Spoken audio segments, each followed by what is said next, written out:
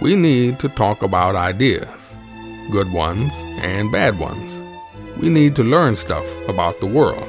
We need an honest, intelligent, thought-provoking, and entertaining review of what the hell happened on this planet in the last 7 days.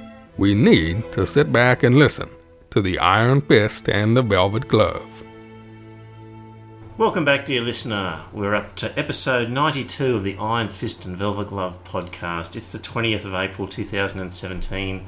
This week, we feature the return of the 12th man. Paul, 12th man, how are you? Hi, Trevor. I'm doing well. How are you doing? I'm going very well. Great. Counting him down to episode 100. It's coming up for... It's very exciting, Trevor. I'm looking for suggestions, dear listener, of something you think, something special for the 100th. I'm just not sure what to do. If possible, I was thinking of gathering together all the various characters, the 12th man, the Velvet Glove, Right Wing Tony, and Hugh Harris. So we'll see what we can do. Maybe getting all those people in the room together isn't a good idea. It might be a bit of a contest to get something in. So we'll work out what to do there. Yeah. Right, 12th man, around the world, what's happening? I'm going to start with Syria. Because I spoke about this with Right Wing Tony, and I expressed my surprise that, okay, chemical weapons, not very nice, but just a normal conventional bomb, I would have thought it was equally not as nice, and suddenly it's okay for America to bomb Syria. What do you think? Well, I kind of think chemical weapons are pretty horrific, and perhaps they do deserve a little bit of extra condemnation. But I was listening to somebody on the radio on the way over, Trevor, and he was saying that the current US government is sending all the wrong messages to the world, because he's basically saying there are the number of people affected by that in Syria is such a small percentage of the world's. Even if you take out all the liberal democracies, it's still a very small proportion of all bad governments in the world. So Trump is basically saying, if you don't use chemical weapons, we'll leave you alone. Basically, he's saying, yeah, do what you want. He's very chummy with, or he sounded like he was going to be very chummy with Putin. We know Putin's not a Democrat, and that he's done bad things in the past inside his own country, Chechnya, for example. Well, he's saying potentially we'll leave you alone, but perhaps he's also saying that if there's something considered a human atrocity going on in the world, it's okay for a superpower to get involved and start dropping bombs. Like, that's the other thing that's another that he's saying. Yeah. So Russia could just look around the world and pick a side in any dispute going on and start lopping bombs and saying, well, America's set a precedent here. As long as they're conventional bombs. So, okay, so you would be against the action that Trump took? Look, I couldn't say I'm against the action, because I'm always in favour of, standing up to oppressive regimes, and clearly Assad's regime is a shocker by any measure. So if somebody from the Essential Report survey came and knocked on your door or rang you and said, do you approve or disapprove of the US bombing of Syria in response to the Syrian government's reported use of chemical weapons which killed civilians, do you strongly approve, disapprove, strongly disapprove, or don't know? Yeah, it's a tricky one, isn't it? I don't quite know, to be honest. Really? You're down for the don't knows?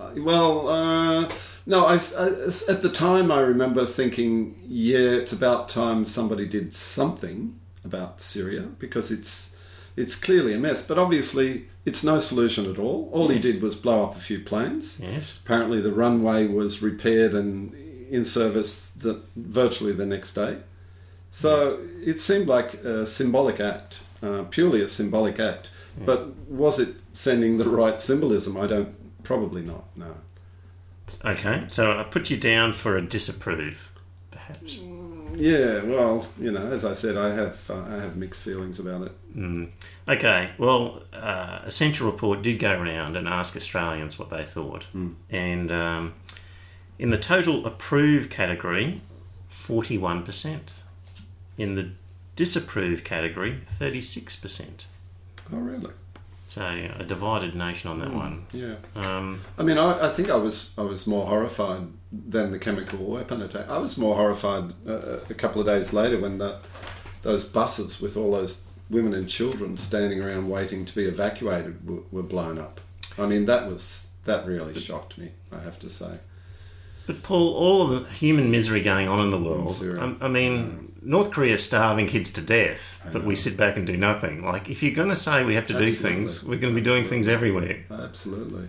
Look, a personal hero of mine, Christopher Hitchens, years ago wrote that he thought the Americans should just go in and bomb the North Koreans and, bring them to their knees, bring the North Korean regime to their knees. He did, yeah. Right. Well, then he would have approved of the bombing. I think he was in favour of the Iraq invasion to start with. Yeah, he was. Yep. Although he probably didn't perhaps foresee the carnage that would follow. Before I leave Essential Report, accessing superannuation so that people can buy a home. This has got to be the worst idea that anybody has come up with, and that a treasurer of this country could consider it. It's just going to bump up the price of a house by the average amount of a young person's superannuation, and it's just going to put more money in the pockets of existing homeowners, and it is a continuation of the intergenerational theft. Yeah. I mean, baby boomers, haven't you taken enough? That's right. Already? Like, you have stolen from your children and your grandchildren enough already. Stop. I can't believe they would consider this. Do you recall what happened when they introduced the first home buyers grant? If it was $12,000, then the price of houses probably went up $12,000. Exactly. That's exactly what happened. And I dare say, I don't remember, but I dare say economists at the time predicted that would happen. All it did was put more money into the pockets of the sellers. And, of course, the real estate agents, who were very happy because they could probably sell the houses at a higher price, get a higher commission. Exactly. Yeah, it's a ridiculous idea. It's just... But you know what I suspect, Trevor? It's an idea coming down from people for whom it doesn't affect. You know, people who are already relatively well off. And did you see the report about MPs' property portfolios? What, a significant number have... Significant number. Yeah. I think the average was, what was it? The average was 2.5 properties per MP or something like that. There was something like, out of all the parliamentarians, there were only about 10 who didn't own their own home. Yes. And several of them, there was one or two in the National Party who had like 10 or 15 properties, I think, each. Yeah. You know? Anyway, they asked Australians, do you think people should be allowed to access superannuation? And 38% were in favour. Oh, gosh. 50% said no, and 12% don't know. So it's a harebrained idea, isn't it? Yeah. So that's just disappointing that 38% would think that. So there we go. That's Australian opinion on Syria and superannuation. Back to Syria and opinion polls. And Paul, I didn't tell you about this one because I only heard it recently. And been following a new podcast called Serious Inquiries Only.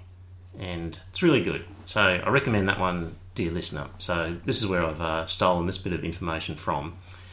Did a poll. There was a Washington Post ABC poll of Americans and how they felt about Donald Trump's bombing of Syria in response to the chemicals. And what they found that overall, 51% of Americans approved and 40% disapproved. So no surprise there.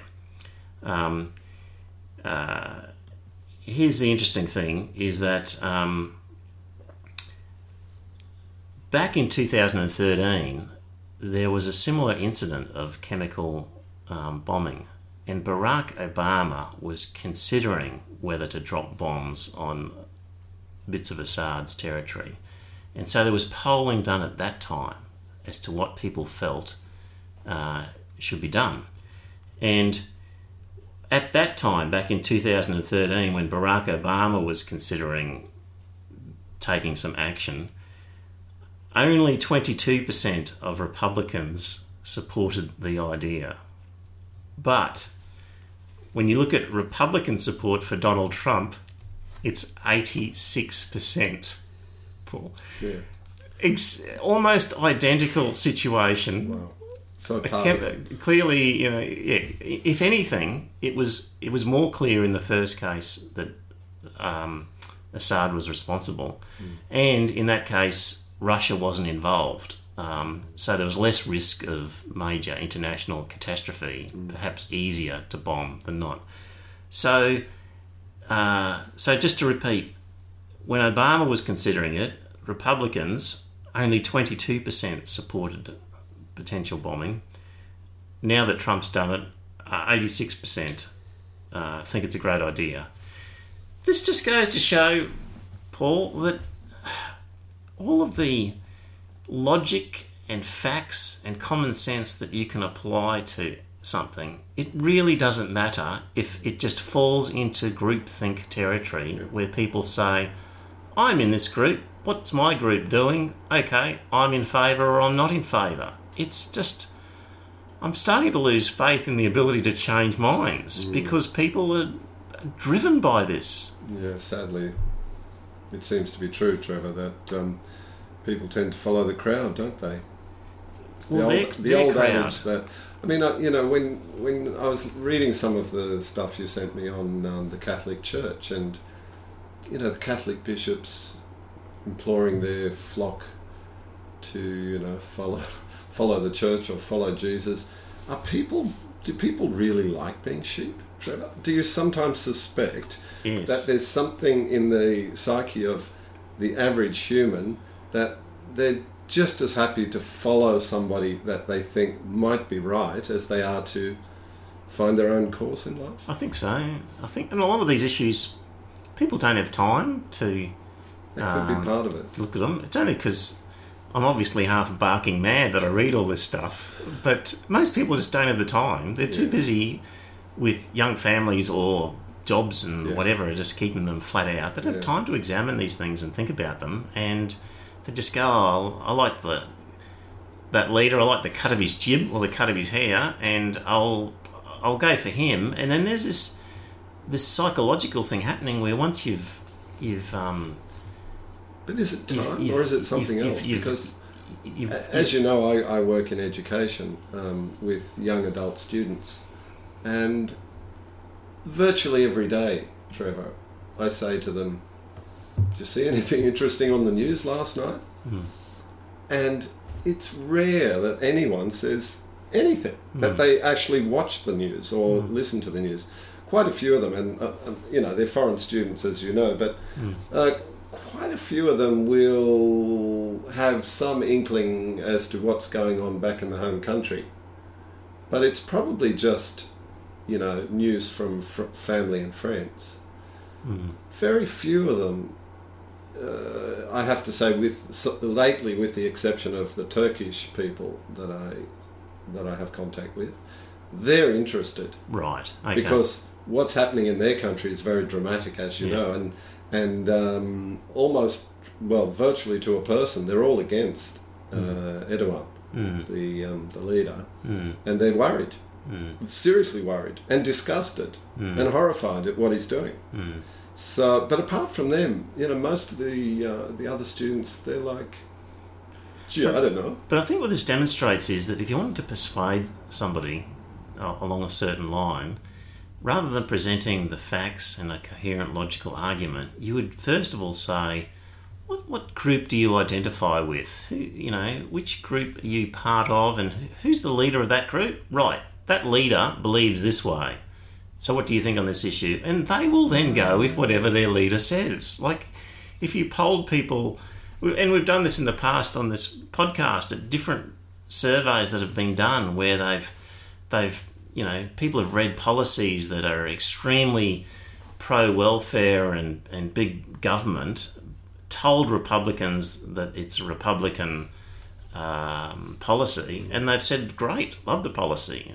Told Democrats that it was Republican, they say, I hate it. Like, people just aren't prepared to look. That's in the United States, of course. Do you think it's the same here in Australia? I'm sure it is. I wish if we could find similar studies on Australians.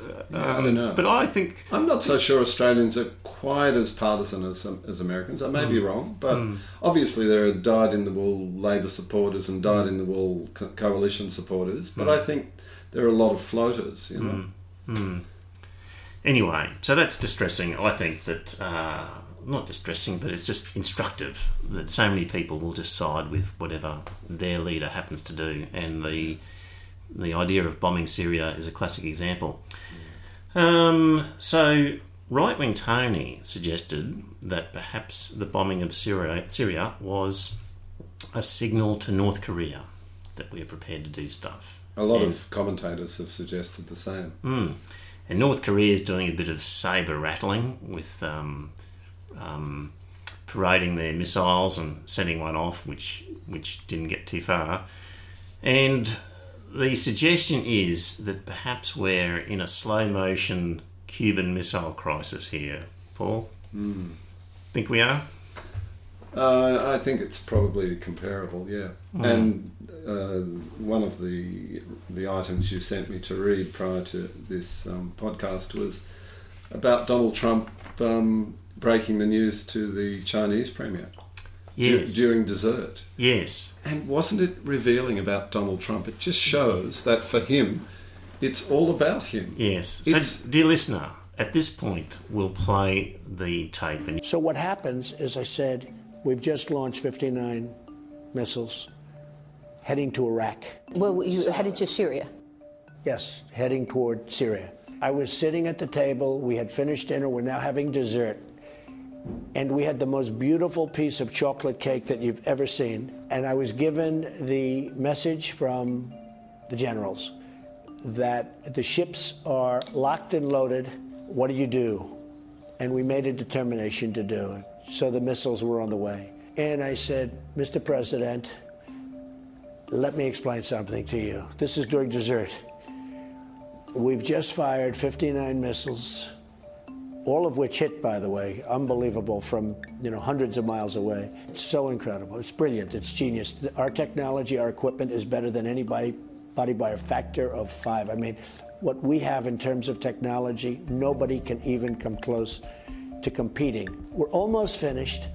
And what does he do? Finishes dessert and go home, and then they say, the guy you just had dinner with just attacked the country.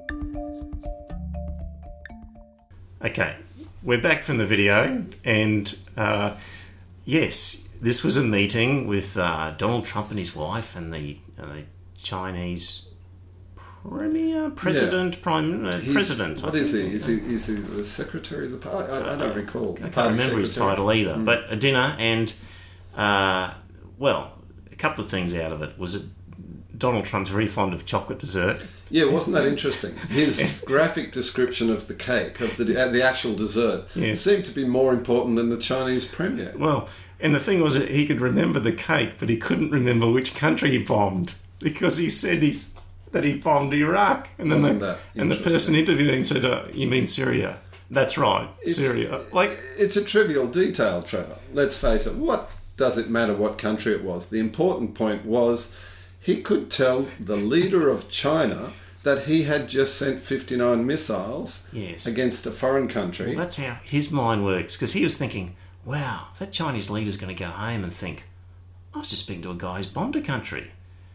And clearly that was really talking about his own mind, where he's just chuffed and thinking, wow. I showed him what sort of guy I am. I'm a guy who can bomb a country. It's embarrassing for America. His narcissism is absolutely staggering, isn't it? So back on North Korea, Donald Trump has tweeted, North Korea is looking for trouble. If China decides to help, that would be great. If not, we will solve the problem without them! USA in capitals. Oh dear. Yeah. It's like a high school kid. It's just embarrassing. So, Eddie, would you like to make any predictions? What's going to happen there, or what do you think? Because it's very difficult, isn't it, to predict? Because you'd expect that he would rattle a few sabres, and the Chinese. I think the Chinese, with a lot of justification, would be quite nervous about the situation now, and perhaps they're deciding that North Korea has to be brought under a bit of control. But realistically, what do you think the Chinese can do? Do they have seriously that much influence? they could perhaps stop supplying whatever materials that they're supplying. Well, virtually everything, I imagine. Yeah. Do you think the North Koreans wouldn't then do a sneaky deal with, say, Iran? Ship some oil from Iran? Because the Iranians and the North Koreans probably have a few interests in common, like the development of nuclear weapons for one thing and missiles for another. Yeah, I don't know. I have no idea on that score. But it would be interesting. It would not surprise if Donald Trump decided that he's going to drop a bomb or two on North Korea. Just one bomb or two actually would probably be worse than dropping a lot of bombs, because the North Koreans would probably rain bombs down on Seoul. Yes. So I think the American military establishment are not such as childish as Trump, and they know that if they're going to attack North Korea, they have to make a thorough attack. You know, they can't just drop one or two bombs as a symbolic act like they did with Syria. I don't think it would be like that. Well, here's where our next article comes into play, 12th Man, because this is a one about JFK versus the military. And, dear listener, you might be thinking in all of this, well, at least Trump will be getting some expert advice from the military, and you know, hopefully they will curtail his dreams and aspirations and knock some sense into him and cancel any bad ideas. But this article that's noted on the show notes refers to President Kennedy and the battles that he had with his military, and it's a long article, so I'm just going to pick out a few bits and pieces from it. But first part was just in relation to the Cold War and Europe, and at that time, crazily enough, it seemed that certain commanders within the military had the ability to unilaterally decide to send a nuclear bomb if they thought it was appropriate, without consulting the president. So, just quoting from this here, Kennedy's biggest worry about the military was not the personalities involved, but rather the freedom of field commanders to launch nuclear weapons without explicit permission from the commander-in-chief. 10 days after becoming president, Kennedy learned from his national security advisor, George Bundy, that a subordinate commander faced with a substantial Russian military action could start the thermonuclear holocaust on his own initiative. I think that's been changed. But I think now there's nothing to stop Trump. If he says, press that button, then it just goes. So that was interesting in relation to the Cold War. But of course, the Bay of Pigs fiasco really upset Kennedy. And afterward, Kennedy accused himself of naivete for trusting the military's judgment that the Cuban operation was well thought out and capable of success. Those sons of bitches with all their fruit salad just sat there nodding, saying it would work, Kennedy later said of the chiefs. He repeatedly told his wife, "Oh my God, the bunch of advisors that we inherited." And Kennedy concluded that he'd been overly deferential to the CIA and the military chiefs, and he later told Schlesinger he'd made a mistake of thinking that the military and intelligence people have some secret skill not available to ordinary mortals. His lesson was never rely on the experts. And a bit later on, he realised his primary task as a president was to bring the military under strict control, and he is quoted as saying, "The first thing I'm going to tell my successor," Kennedy told guests at the White House, is to watch the generals and to avoid feeling that just because they were military men, their opinions on military matters were worth a damn. So scathing, and I unfortunately suspect, 12th man, that not much has changed.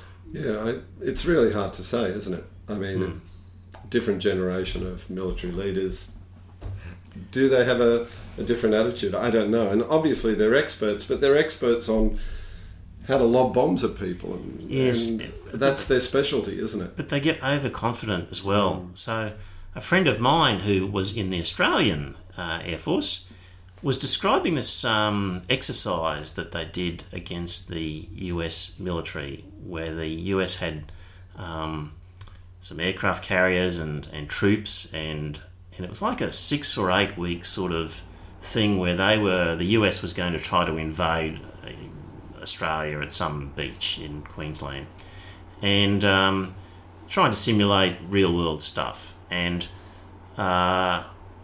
what they did was the Australians just created some cardboard aeroplanes.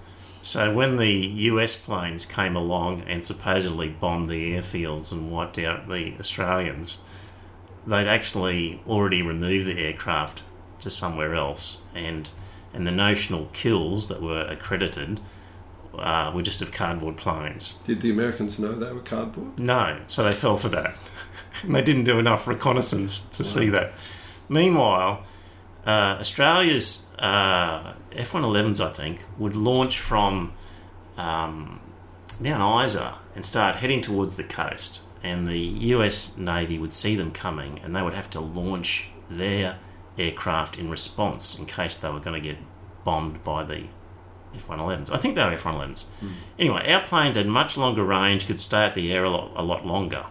So they would come out to the fringes of the US aircraft's capability, and the US aircraft would be running out of fuel, have to turn back, and another plane would have to leave and come up. And initially they were doing it in pairs, and then they just got exhausted, these guys, where they couldn't keep launching aircraft. And because, I mean, when you're attacking, it's more difficult than when you're defending. So Australia had these long-range aircraft and the benefits of home soil. Yeah. The US were completely ragged after a few weeks of having to, your pilots can only fly so much and your aircraft starts to wear out. And then there was at that point, after about 6 weeks, the US had thought, well, that's it, we've bombed all of their cardboard airplanes. I didn't know they were. Well, we're going to land our troops now. And as they were about to land, then the Australians whipped out their real aircraft and flew over, and the US aircraft was so exhausted they hadn't been able to launch enough aircraft. So according to the war game scenario, the Australians wiped out the troops and won the game. Interesting. But it was a classic example where I think often has happened in war with Americans is they have so much firepower, they get overconfident, drop 1 million bombs on somewhere and think, well, that's cleared that area, let's go, and it hasn't cleared it at all. And I just think I have no faith in their capacity to conduct a good operation anywhere. Yeah, I don't know. I have a friend also who was in the Australian military and served in Vietnam, and from my many conversations with him, I get the feeling he had a pretty high regard for the Americans. Right. Okay. But he also had a very high regard for the Australians, and in fact he told me that the Americans valued the Australian contribution. They thought the Australians were very good at what they did, but I don't know whether that's just, You do hear that. 12th man, moving away from Syria and America and war, a bit closer to home. Dear listener, not too long ago, you looked at your podcast app and saw that a new episode of the Iron Fist and Velvet Glove podcast was available to download. Did you silently think to yourself, great, a new podcast. I like listening to those guys. If so, then you qualify as a potential donor to the podcast. Your donation will help cover some expenses, but more importantly, your donation tells the boys that they are on the right track and to keep up the good work. $1 a show is all they ask. go to their website at ironfistvelvetglove.com.au and click on the donations link. A really interesting development in the last week or so has been the video of the two ladies from Hizbut Tahrir who gave a video instruction on how men can beat their wives, essentially. So what we'll do, Paul, before discussing it, is we'll just play the audio from that. But I would like to, talk about the actual measures, like what are those actual disciplinary measures before I go into detail that, let's look at the verse and what Allah subhanahu wa ta'ala suggested. And it's those women on whose part you fear disobedience. 3 measures are recommended. Advise them first, leave them alone in bed, and hit them. Okay. It's simple, like advise them means explaining the rule of Allah subhanahu wa ta'ala and encourage her to be obedient. Okay. And warn her against disobedience. And if it produces the desired result, then all well and all good. But if it doesn't, then the other measure which he can use as husband can, refuse to share the bed with her and not being intimate with her or by not sleeping. And if this doesn't work and it does not bring the desired effect, then the third measure, which is permitted, I want to make this point very clear that he is permitted, not obliged here or not encouraged, but he's permitted to hit her. So how do we understand this? SubhanAllah, that's what a beautiful, the blessing from Allah subhanahu wa ta'ala. That He said not to take all the steps, at one time. Yeah. It is one after the other. But before, I directly want to elaborate on what that, that what part is. That is. What is the third option is all about. That is what, everyone is talking about. But they're waiting until the end of the video to hear this. And Al-Hasan al-Basri said that this means that it should not cause pain. So I'm talking about with the reference of hitting. What kind of hitting? Hasan al-Basri said this means that it should not cause pain. Atta said, I said to Ibn Abbas, what is the kind of hitting that is not harsh? He said, hitting with a siwak and the like. A siwak? Yeah, actually I got a siwak, because I wanted to show that what siwak is. It's a stick. It's a small stick. Used for cleaning the teeth. May I have the honour? Of course, yes. And, Shafi jurist, he said, a coiled scarf. Coiled scarf. That's another narration. And, what kind of hitting is that with a coiled scarf? So we have a piece of fabric here just to demonstrate. And in other narration, he said like a coiled or a folded handkerchief. It's very evident that this is symbolic in nature, and it's not as what people have understood or what people would like to have understood. So this is the reality of that third disciplinary option. Yes, and with the different commentaries about striking, scholars emphasize that striking should be done in such a way as not to cause harm or pain. Okay, so we're back from the audio, and in Australia, such a thing. It's amazing, isn't it? What your thoughts when you saw the video the first time? I thought it was very dishonest, to be honest, because those women, if they're, if they take any interest in what's going on in the world and why people are concerned about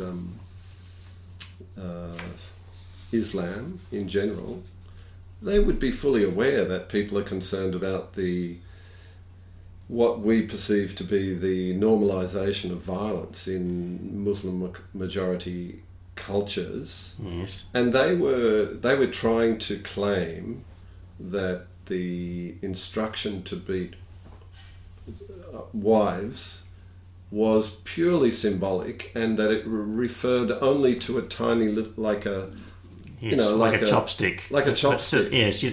If you look at the video, the stick that the lady pulls out is about the size of a chopstick. I thought it was very ingenuous, didn't you? I did. Well, how much is delusional and how much is intentional dishonesty is hard to know. Yeah. But a couple of things from it, first off, for a man, his option number one is to advise her of what she should be doing and to explain to her the error of her way. Yeah, that's it. That's the phrase. If that fails, then move to step two, which is to refuse sex. Wasn't that an interesting one? Yes. I mean, have you seen some of these guys, Paul? I mean, the threat of refusing sex is supposed to be somehow something where a woman's going to go, oh, goodness me, don't do that. I repent. I'll do whatever you want now. Please don't withhold sex from me. I can't live without sex with you. Yes. Yeah. Oh, please don't remove our intimacy. Like, for goodness sake, with a straight face. Then, if that doesn't work, you can hit her.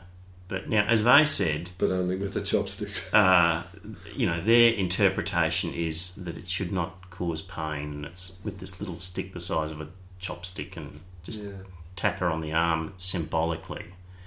But the bit that they just fail to recognise here is that these three options are given on the basis of an increasing intensity. Okay, low level didn't work, let's move to middle level. If that doesn't work, let's move to high level. And the idea that a slight tap on the shoulder with a chopstick is somehow higher than the refusing sex or the advising one just doesn't make sense. No, it doesn't. You've jumped. You've then gone down to a lesser thing, certainly. So, I don't think anyone was convinced. No, but they just think we're crazy if we think that. So the other phrase I got from that, Paul, was she said, "What a beautiful blessing that Allah said that a man doesn't need to do all three at once, but these are to be done in turn as necessary." So that was a beautiful blessing from Allah. We should keep in mind. I just think those women are... I think they're ingenuous, Trevor. Really, really. I think it's dishonest because they would be fully aware. I mean, let's face it. People talk. People chatter about what their neighbours and their friends in the community are doing. They would be fully aware that there must be some men, and I'm not at all implying that Muslim men are habitual wife beaters, but in all communities, some men are violent towards their spouses, and some women are too, let's face it. But mostly men would be the ones doing the severe physical battering, and they would be aware. Surely they would be hearing stories from other women about some members of their community who've been beaten up. They must be. It can't be not happening at all, because we all know that it does happen. You know. And did you see Mark Latham's video that I sent a link to? He was implying that he was actually arguing with people on one of those daily shows on TV, on the commercial channels. Right. And the people, the compares of the program, were saying this is right across the community. It affects all economic strata of society. This is domestic violence. It's not about working class, professional class, rich, poor, anything like that. And Latham said that's absolute rubbish. He said the statistics show it's overwhelmingly in the lower economic strata of society. Right.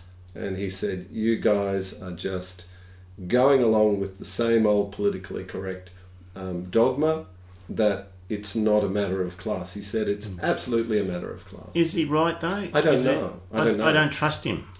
I don't totally trust him either, but he claimed to have statistics, and he said... See, that's where I just don't trust... Like, he's a Donald Trump as far as I'm concerned. I couldn't trust anything unless he showed it. And he has a bit more integrity than Donald Trump. Well, I saw him the other night, that Rose Batty, the former Australian of the Year, and she was on the Arndo program having a portrait, and she was a well-educated upper middle class, certainly, lady who Rose suffered Batty. Domestic violence. Yes. I was under the impression she was pretty working class. Well, she had a nice home and she was well educated. That's how she described herself on the show. So, seemed pretty middle class to me. But anyway, I don't trust Mark Latham as far as I could throw him. I'd want to see the study. Look, I haven't seen it either, Yeah. but just putting it out there. Yeah. The leadership of Hizb ut-Tahrir responded, well, when people heard and saw the video, there was uproar, and the leadership came back and called on Australian Muslims to stand by teachings that says that permits discipline in a marriage, and they said the very first thing we must not do is accept the line of blame, and we particularly must not turn on each other. Internal Muslim community disagreements should be discussed internally on Islamic terms, not as a show for public consumption. So that's Hizb ut-Tahrir in their response. But that's quite typical of them anyway. They're not willing to take criticism from anyone, are they? Because they're essentially a supremacist organisation, Trevor. I think you'd agree. They see themselves as the bearers of the great supreme truth of life, and that anybody who disagrees with them as beneath them, quite frankly.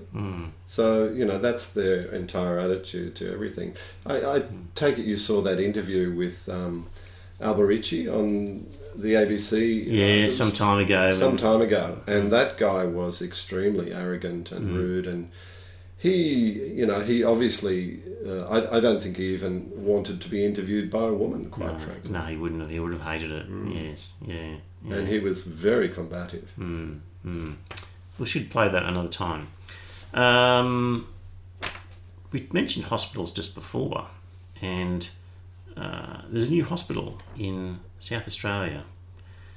There's the revelation that the new Royal Adelaide Hospital has been designed to include a specially designed Muslim prayer room with directions to Mecca and a separate bathroom for the washing of feet, with a separate, well, the way this article describes it, namby-pamby multi-faith room where every other denomination will get lumped in together. So 2 rooms, one set aside especially for Muslims with appropriate bathroom facilities, and then every other religion seemingly happy to be lumped in together into a common prayer room.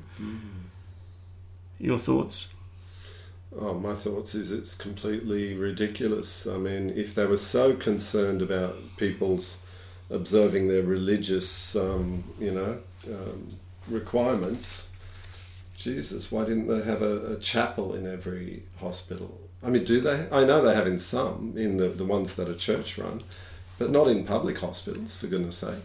I don't know. And, why didn't they have a little synagogue or a little, Hindu temple or a Buddhist temple or a Shinto temple, I mean, if they're going to be fair and equitable about it, they should be installing one for everybody, one for each religion, not one for the Muslims and another one for everybody else. Yes. That's smacks of trying to avoid the complaints that they inevitably might get of being discriminatory or bigoted. It's insulting to peace-loving Muslims that it's saying you can't be expected to share a room with other faiths. It's... Yeah, so much for tolerance.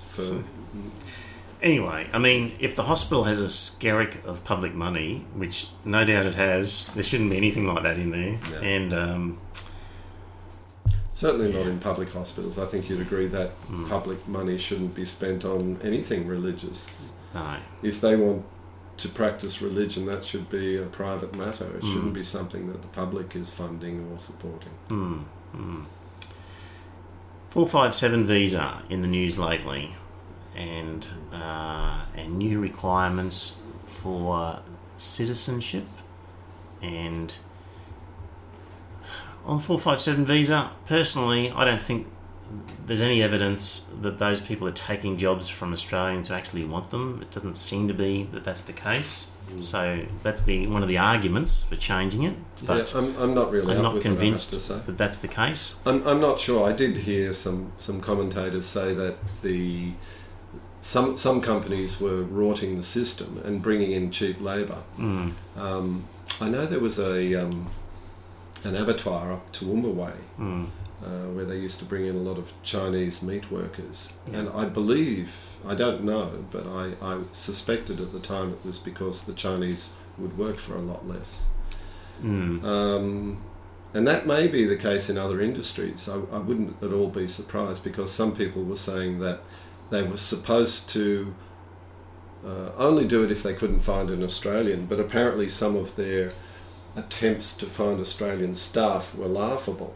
Right. In other words, they didn't really try very hard at all. They'd, put one advertisement for staff, and if it didn't work in a week, they'd start inviting people from overseas. In other words, they were rorting the system because they probably thought they could pay, do it more economically, or perhaps with fewer problems with the unions. I have a strong suspicion that the abattoir is a bit like fruit picking, and there's just not enough Australians who want to do it. It may be true. May be true. But the other part of it is a test of citizenship, where people have to speak English and then affirm that they abide by so-called Australian values. I think in the past I've said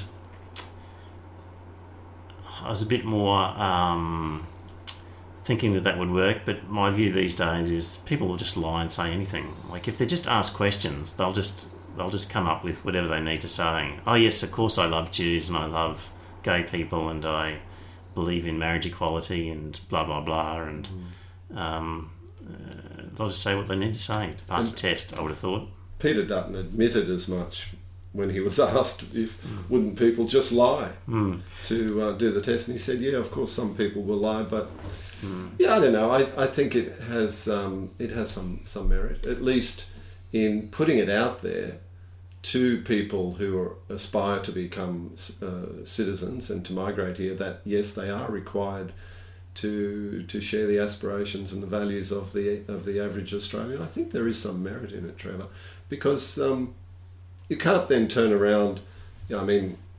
If you didn't have that requirement, you can't then later down the track, when you find there are subgroups in the community who have acquired citizenship and are perhaps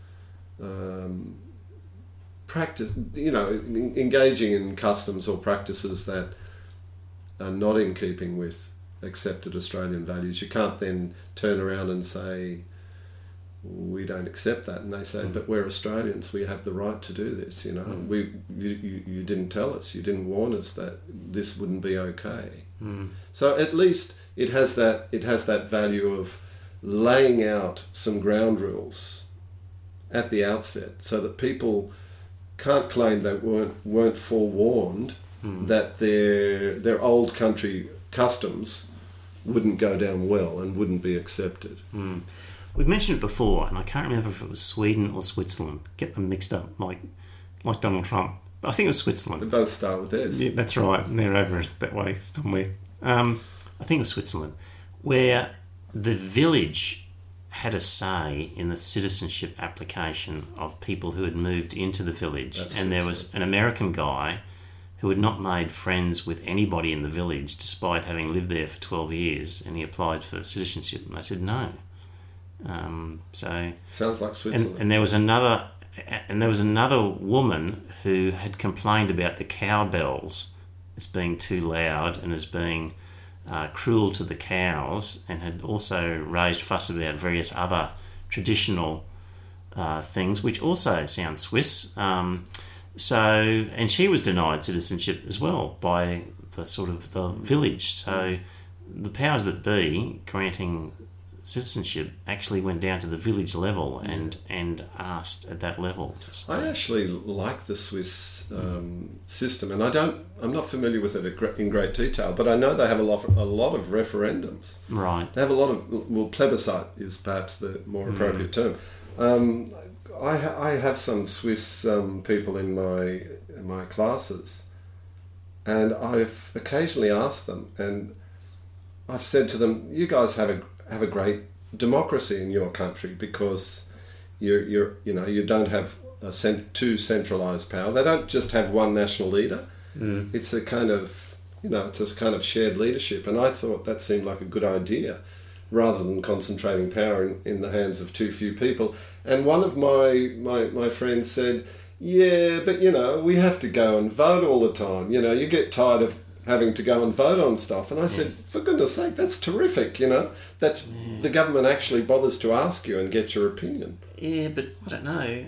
That means other people get to vote on things all the time as well. Like, to some extent, I would prefer people with expertise to be deciding these things. Like, Richard Dawkins said that it shouldn't have been a referendum on the Brexit vote, because he said, well, how would... Was it Dawkins? Yes. I thought it was the philosopher. What's his name? The other guy, the guy with the long hair that comes to Australia. I thought it was Richard Dawkins.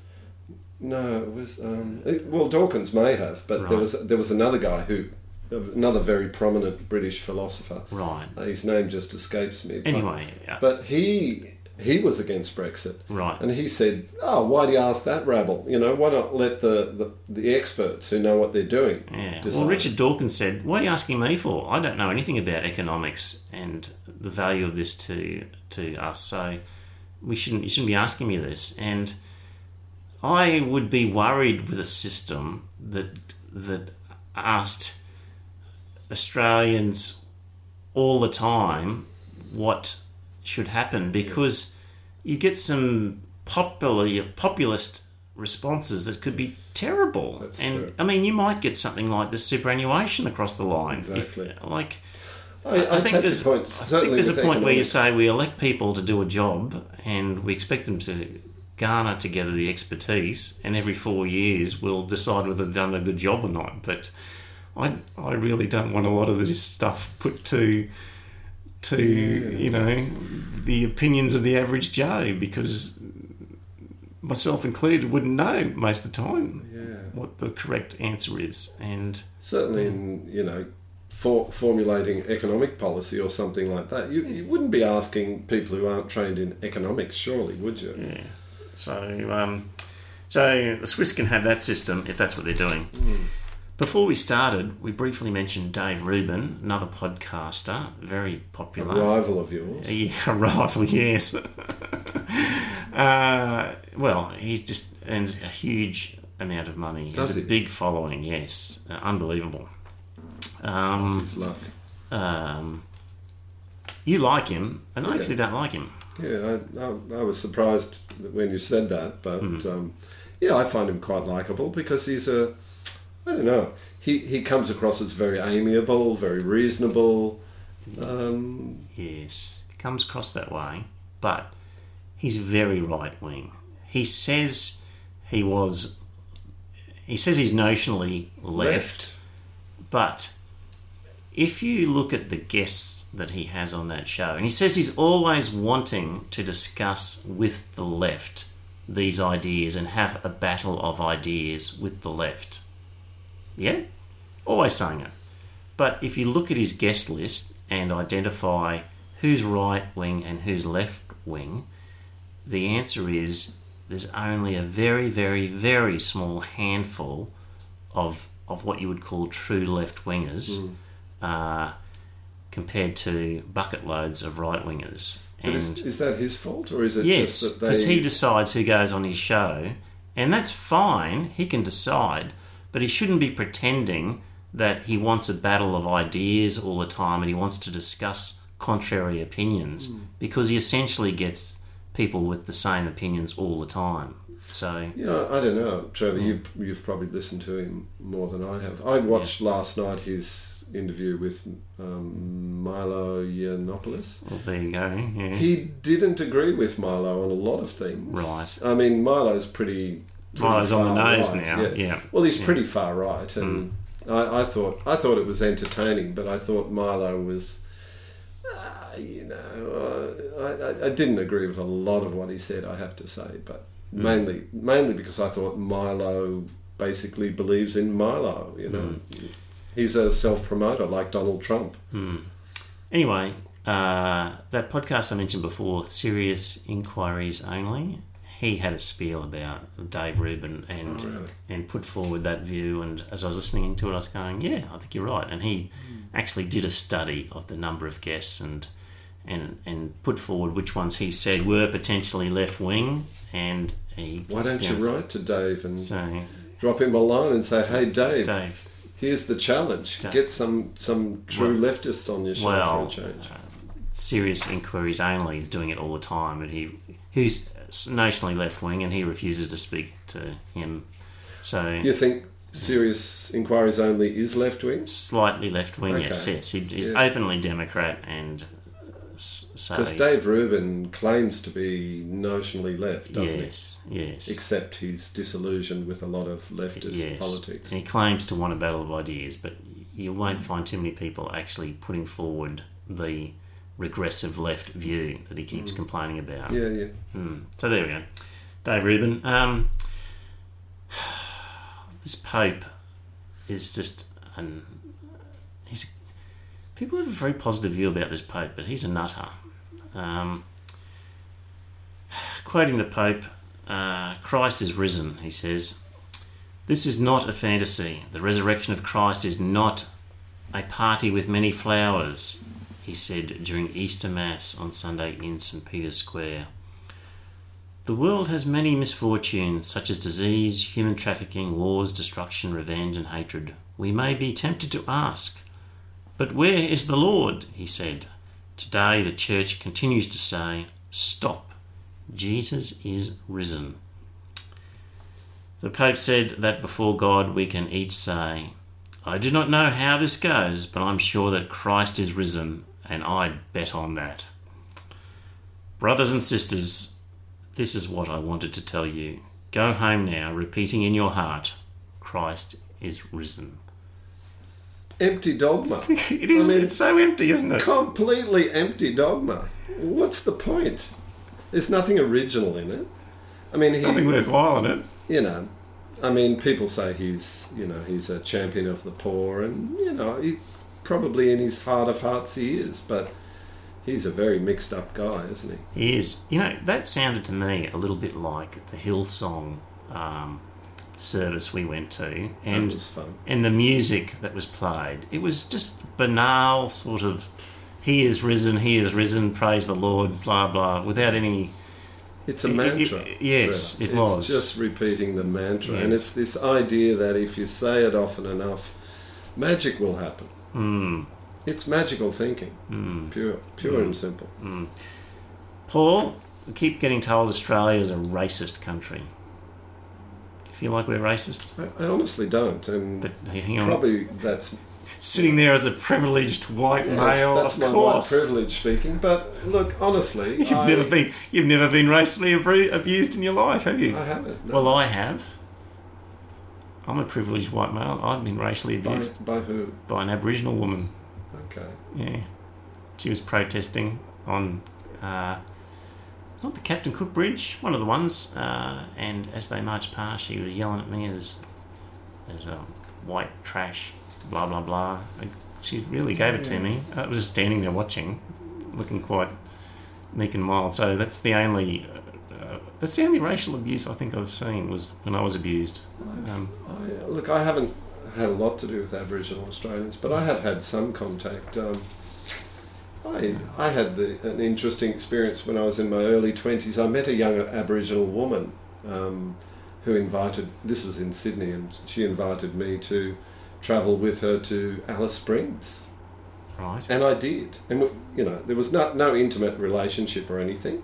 She just said, hey, I'm going to Alice... She liked me, and she said, hey, I'm going to Alice Springs. Would you like to come? And I was pretty footloose and fancy-free at the time, and I said, yeah, why not?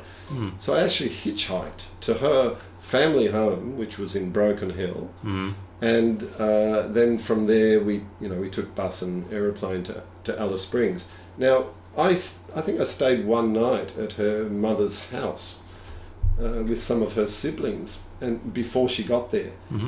And they were terrific, and her younger sisters, I think, took me swimming in the local dam, but they, I recall them saying to me, "Oh, you white fellas think we don't get sunburnt," and stuff like this. It was quite amusing, right? But they didn't treat me badly. In fact, they treated me terrific. And then in Alice Springs, I actually stayed in a house owned by Charles Perkins. Right. Together with a bunch of mostly white, young professionals who were working for the Aboriginal Lands Council and health services and legal services, Yep. And they were shacked up in a house owned by Charlie Perkins, and they just invited me to stay there, which I did. And everyone was terrific, and, I had a very positive experience. And in other trips that I've encountered Aboriginal people, I've had terrific relations with them. But look, I have to say, I haven't had that much experience, but my overall impression is that Australia's come a long way in the last half century, that we have basically, as a nation, decided racism is a bad thing, that our Indigenous brothers and sisters should be enjoying the same standard of living as the rest of us, and the government has thrown mountains of money at the problem. I think it's a complex issue, I think you'd agree, and clearly there's a long way to go, but I don't think it's through lack of goodwill. So it's difficult relying on personal anecdotes. It is. So, people complain about Muslims, for example, and then somebody will say, but I know heaps of Muslim people who are fantastic, love them to death. We get on so well. And you're giving a great example there. And this is the problem with just sort of relying on personal anecdotes, and what we really need are cold, hard statistics. Yes. Actually, before we move on to the statistics, I found this article that I've referred to previously, and it's by Jacinta Nampijinpa Price from the Australian, February 2017, and her experience in Alice Springs. And she said, in Alice Springs, a member of the public so there's an Aboriginal woman. In Alice Springs, a member of the public is far more likely to be randomly assaulted, physically or verbally, if they are perceived as white rather than black. Grossly offensive racist insults are used liberally in the streets of Alice Springs against white people. I have walked the streets of this town with my white friends to protect them from this sort of thing. But there have been no complaints under Section 18C. And she goes on, both my mother, a senior Walpiri woman and former Minister of the Crown, and I have been vilified in obscene, sexist and racist terms by somebody who described themselves as an Indigenous activist because we refuse to be told what to think and say. I've lost count of how many times I've been called a coconut and much worse. We have not once been insulted in racist terms by white people, not as far as we know. That was a really interesting article referred to previously. So again, though, anecdotal, and no doubt there's plenty of black people who could say, I've been racially vilified, and they'd be quite correct. Yeah. So this article talks about a study that was done by two Swedish economists looking at 80 different countries and ranking them on their racism based on responses to well-publicised surveys. And the breakdown is that one of the key questions that was asked of people was whether they'd be happy to live with somebody next door who was of a different race. That was one of the questions. What the data showed was that Anglo and Latin countries are the most tolerant. So, the United Kingdom and its Anglo former colonies, such as the United States, Canada, Australia, New Zealand, and Latin American countries, and a few Scandinavian ones, were the most tolerant. India and Jordan were the least. It was quite a big variation across Europe. The Middle East was not very tolerant, and there was a couple of outliers that South Korea, it turned out, was not very tolerant, and Pakistan seemed to be remarkably tolerant, which doesn't sort of match up. But some cold hard statistics on that one. I mean, if people say, is Australia a racist country, we can each, trot out these anecdotes, but there's one of cold hard facts that, okay, compared to the rest of the world, we're actually in the top echelon of tolerant countries, as you and I would suspect. Yeah, I do think that Australia is probably one of the countries that has improved its game quite a lot. We've got to rattle through some of these, or my wife's going to get angry with me, Paul, when she listens to this. Here's a good one. Female track team, this is in the US, female track team welcomes boy who thinks he's a girl onto the team. Cromwell High School in Connecticut has welcomed a freshman boy who identifies as a girl onto the girls' track team. His name is, or her name, sorry, is Andrea Yearwood. Yearwood, I'll read it as it's written with the his and hers, okay, dear listener? Yearwood informed his parents that he was transgender in middle school.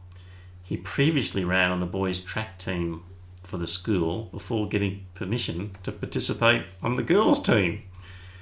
The 15-year-old is yet to take any steps in his transition but plans on taking hormone and puberty blockers and is considering a sex reassignment surgery in the future.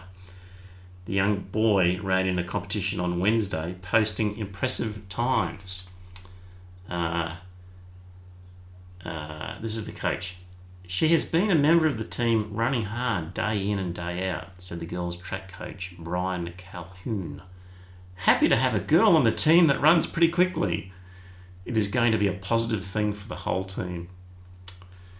When asked about the issue of inherent unfairness of a boy competing against young girls, Yearwood's mother replied, I know they'll say it is unfair and not right, but my counter to that is, why not?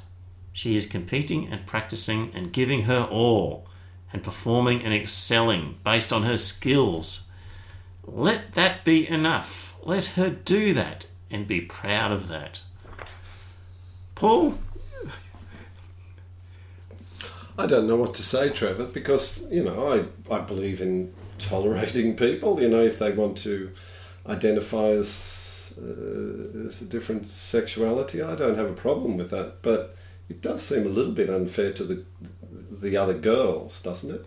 I've got all the sympathy in the world for somebody who's transgender and wants to change gender. Go ahead. If Good that's luck. what you want. Good luck to you. But when you're in a condition where you're full of testosterone and you are in a male body, developing male muscles, and when you see a photo of the guy, you can imagine, or the girl, the 15-year-old, fairly well developed, it would seem. Yeah. If you're in that position, you have to say to yourself, well, I have an unfair advantage here. If I want to play a sport, I should do it at a very amateur level, or I should choose a sport where my extra strength doesn't matter. Because and, it does and in matter. because I clearly have an unfair advantage over people, which I shouldn't take advantage of. You should be ashamed of yourself for taking advantage of that in a competitive environment against other people and go, well, I mean, it'd be like, me entering a maths competition against 5-year-olds or something because I suddenly identified as a 5-year-old. And don't joke, it does happen. There is a guy in the US who's 50 and is now identifying as a 6-year-old girl. So, is that for real? Yes, it is. So, by all means, change gender. But if you're under a significant advantage, show some respect for other people. Yes. And don't be so selfish. Sure, you've got issues, but you're being incredibly selfish That's if right. you do Live your life however you want, but don't take advantage of it to beat other people. Yes. Yeah. I mean, once you've been competitive on environment. a Isn't that the hormone case? treatment and your testosterone levels are the same as everybody else and you've been on it for a few years, okay, then you can think about competing. I mean, it's pretty obvious that physically men have an advantage athletically over women. Wasn't there a case many years ago, you being a tennis player would know this, Billie Jean King, was it, who challenged some male tennis players? Yes. She reckoned she could equal the top rank of male tennis players, and some not not really low, but certainly far from the top-ranked tennis player. He was not a tournament player at that stage. And he beat him, didn't he? And they had close tussles, but the Williams sisters, when they first arrived on the scene in Australia in one of their first tournaments, I think they would have been teenagers, thought that they were good enough to beat a top 100 male player and were, mouthing off. And some guy who was like, number 300 just put down his beer and his cigarette and said, okay, and went out on the court and wiped them off the court, 6-1, 6-2 or something like that. It just wasn't a contest. So, and that was the Williams sisters. So, We have previously discussed cultural appropriation, one of our favourite topics. Love it. And it's big with American Indian stuff in America again. Yeah. And where people have been thrown out of universities for wearing sort of Indian style garments and things, or shamed into leaving, if not forced into leaving. Well, there's a football team in America called the Washington Redskins. So activists have been saying for ages, this is just an insult to Native Americans, and it should stop, and it's cultural appropriation and insulting.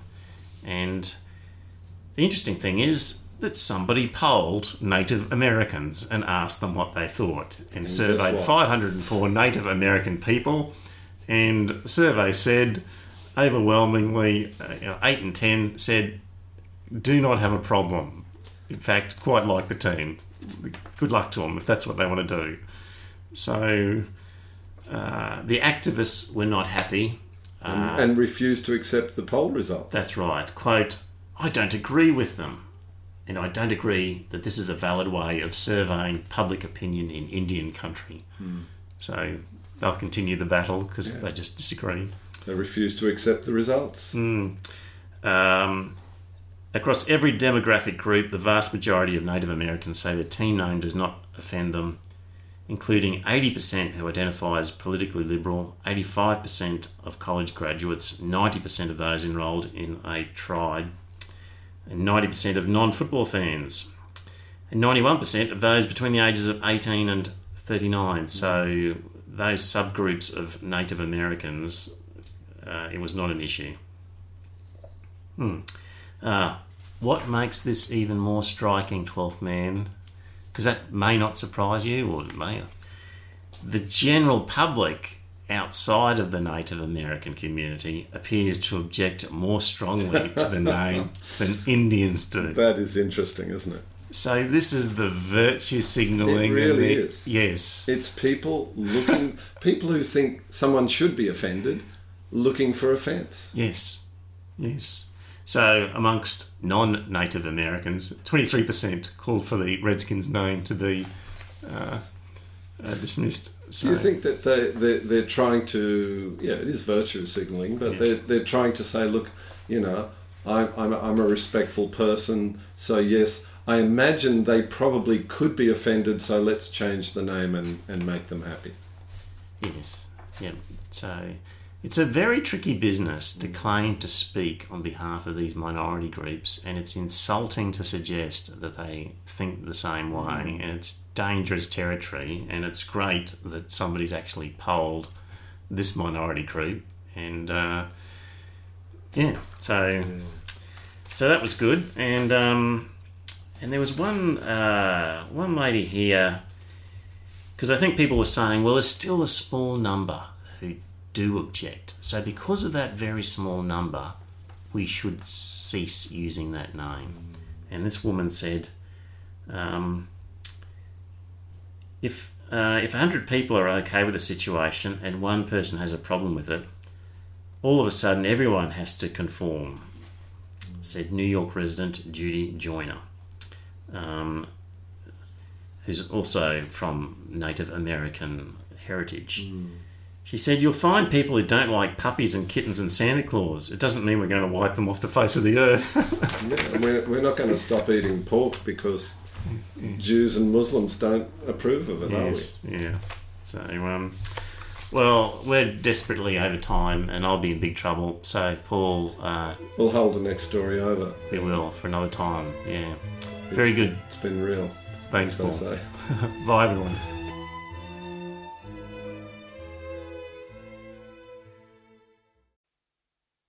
Well, dear listener, did you enjoy that episode of the podcast? If you did, I've got a favour to ask. First up, tell some friends. Let them know about the podcast. You'll be discussing something at some time, and you might be repeating something I've said. And when you're talking to your friends, say, hey, I heard this on this podcast, and it's worth listening to. And maybe pick an episode that you think's a good one and direct them to it. Like, grab their phone and go to their podcast app and search for Iron Fist Velvet Glove and subscribe on their behalf on their phone and just put the word out. The other thing is you could become a patron and support the show. So if you go to our website, you'll see a link to Patreon, and there are some different options for subscribing and paying per episode. And really, the amount that you pay depends on what you get from the podcast. So there's different levels ranging from $1.50 Australian to, I think, $10 and various ones in between. It's really, what do you think it's worth? Is it worth a cup of coffee? Is it worth more than that, less than that? Whatever you get out of it, because not everybody gets the same. Maybe you don't listen to the whole thing. Maybe you never talk about it with people. Maybe you really couldn't care less half the time whether the podcast is there. It'll be different for everybody. So if you get a lot out of the podcast, contribute a bit more. If you don't get much, contribute less. But in any event, you can subscribe there. If you don't like the idea of a regular subscription, the website has a link to a PayPal donation. So you could just do a one-off donation every now and again. So there you go. It'd be good to spread the word, get a few more listeners. And that way, look, if we ended up getting more listeners and more money, we could do maybe a second episode or more special episodes, provide some more content. So it's up to you. If you think it's worthwhile, let people know. Thanks.